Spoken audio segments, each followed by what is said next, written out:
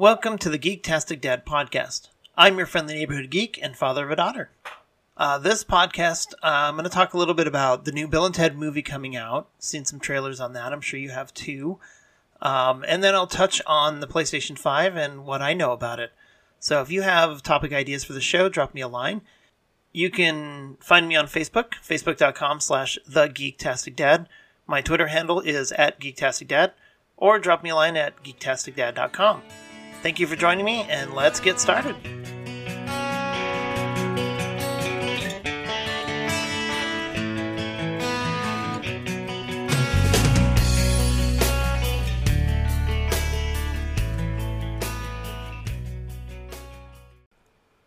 Thank you again for joining me at Geektastic Dad.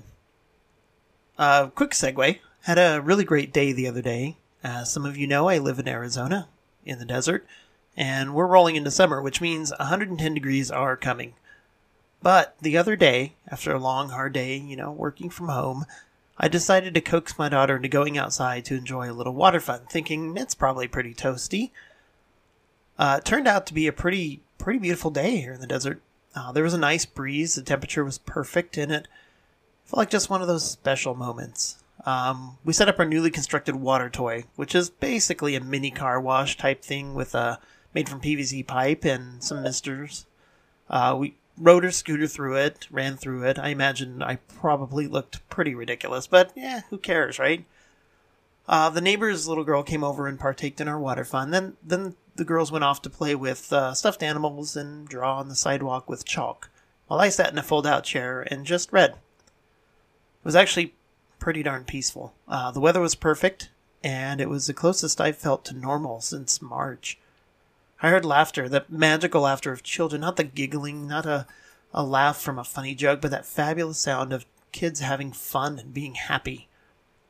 I have to tell you guys, I'm tired of this. The way things are right now, I felt so utterly useless to do anything about it. Then I realized I have power over my domain, my little corner of the world.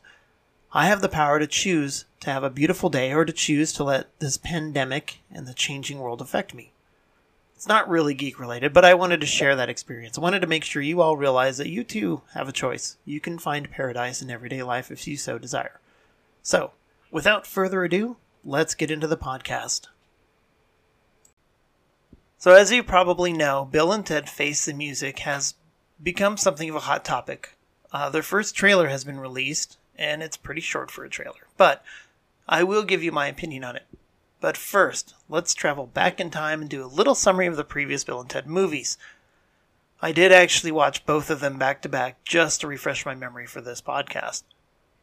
So Bill & Ted's Excellent Adventure was kind of a funny, silly story about the wild stallions traveling through history and capturing historical figures like Billy the Kid and Socrates, Napoleon, and a few others, so that they can pass their history report and prevent Ted from being sent to military school, which would break up the wild stallions and prevent them from writing the song that creates a utopian future that they are destined to build. During their adventures, they get tossed through a wall, nearly executed, but had it not been for Billy the Kid and Socrates, then, of course, they break the time machine and have to fix it with, what else? Bubblegum and chocolate cans. Then they almost lose Napoleon. They do find him at the water park. And after some mall shenanigans and a jailbreak, Bill and Ted make it there just in time to complete their history report and get an A. Now, watching it again, it is a bit silly, but it's a fun movie for me, especially for nostalgic reasons. Then we go to Bill and Ted's Bogus Journey. This one introduces an antagonist, Denomalus, I believe, who sends Bill and Ted automatons back in time to kill the real Bill and Ted and destroy the futuristic society in lieu of a future that he has envisioned. Well, Bill and Ted are preparing for the Battle of the Bands, and they still suck. They end up getting tricked into meeting their cyborg doppelgangers out in the desert, where they are tossed off a cliff to their deaths. Then enters the Grim Reaper. Definitely one of my favorite characters. After giving Death a Melvin, they head out to try and stop their evil counterparts and, quote, get back to the babes, as they say. In an attempt to get someone's attention, they first possess Ted's dad and another cop, and of course, nobody takes it seriously. So they disrupt a seance that Ted's stepmother, Bill's former stepmother, is hosting when they get banished to hell. In order to get out of hell, they call on the Grim Reaper again and challenge him to games. They beat him at Battleships, then Clue, then Super Bowl, then Twister, and then they head to heaven to mug some wise men so that they could speak with God about how to defeat the other Bill and Ted. Back to Earth they go with Death, two of the station Martian scientists, and build some janky Bill and Ted robots to battle the bad robots, after the aliens become one huge alien for no apparent reason. Side note, I forgot that Primus was in the Battle of the Bands playing Tommy the Cat. That was super happy to see that again. So, janky robots defeat Bill and Ted's evil robots. Station lowers the girls and saves them. And just when you think it's over, in comes Denomulus from the future. Bill and Ted manipulate the future, and Death gives Denomulus a melon. Station is again two aliens. Rufus comes out of Mr. Wardrew, or Mrs. Wardrew. Then they travel through time for 16 months to learn to play guitar. They come back with a couple babies, and go on to play for the entire world. Yeah, that happened. So, now we have Bill and Ted Face the Music, set 25 years after the infamous concert from Bogus Journey, and they've gone from being heard around the world to playing in front of 40 people during $2 taco night in Barstow, California. If you're following along, you know that the whole Bill and Ted series is predicated on these two guys writing a song that will change the world into a utopia. So here we are, with middle-aged Bill and Ted, who have yet to write the song, and apparently are going into the future to steal it from themselves. I'm happy to see that the Grim Reaper from Bogus Journey will make an appearance, and while Bogus Journey was pretty much a 2-hour non sequitur, the Grim Reaper was pretty fantastic.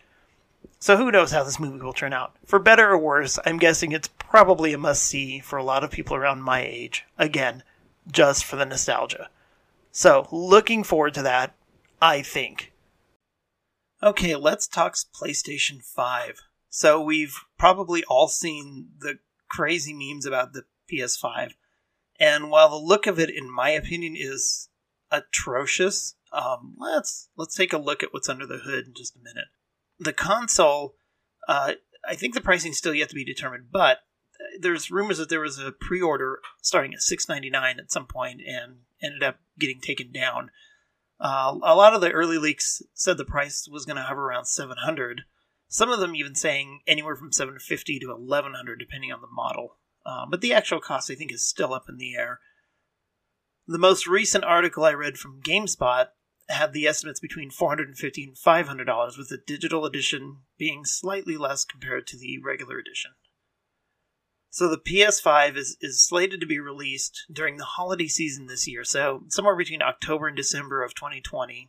And despite COVID-19 concerns, there's no indication yet that the release will be delayed. Yet. So just a quick comparison here from the PS4 Pro to the PS5. So the PlayStation 4 came with an AMD Jaguar 8-core 2.1 GHz processor, running 3 gigs of GDDR5 RAM. GPU was rated at 4.2 teraflops with an AMD Radeon running about 911 MHz. Resolution was 4K, and the storage was 1 terabyte hard drive. We're talking mechanical hard drive. So the PS5 is going to be coming with an AMD Zen 2 8-core 3.5 GHz processor, 16 gigs of DDR6 256-bit RAM. GPU is rated at 10.28 teraflops, running at 2.23 GHz. Resolution is actually going to be 8K, and it's coming with an 825 gig SSD, so that's pretty exciting. So the AMD Zen 2 is about 4 times faster than the Jaguar processor. So that's a pretty huge jump in processing power. Decent GPU as well from the PS4 to PS5. The one thing I'm pretty excited about is the introduction of an SSD, which should significantly improve the load time of games and scenes. I don't know about you guys, but I am getting tired of twiddling my thumbs waiting for my game to do something while I mash the controller impatiently. So even more exciting is that anyone who has a PS4 game, it'll be backwards compatible out of the box. So you can play your PS4 games on the PS5 right away. They do have 3D audio support using a new Tempest engine, so that's kind of neat. There's a new controller too, which is estimated to run about $80, but they've put a lot of effort into upgrading the gaming experience. So they're adding what they're calling enhanced haptic feedback system, which is located on the L2R2 triggers to create a kind of a more immersive sensation as the gamers hold the controller. So they're also putting a microphone in the remote, so easy voice chat without a dedicated headset. I don't know if anyone cares about that. So I really haven't looked into the Xbox yet. Always been kind of a Sony PlayStation guy, since I got my original PlayStation back in the day. So maybe we'll talk about it later. I don't know. We'll see. So that's it for today's show. Be sure to like and share this podcast with your friends. Please spread the word. Remember to join me on Facebook and Twitter. Facebook.com/TheGeektasticDad. My Twitter handle is @GeektasticDad. You can also get me on geektasticdad.com.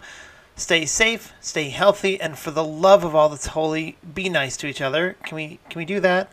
Thank you again for joining me. This is Geektastic Dad, your friendly neighborhood geek and father of a daughter, signing off.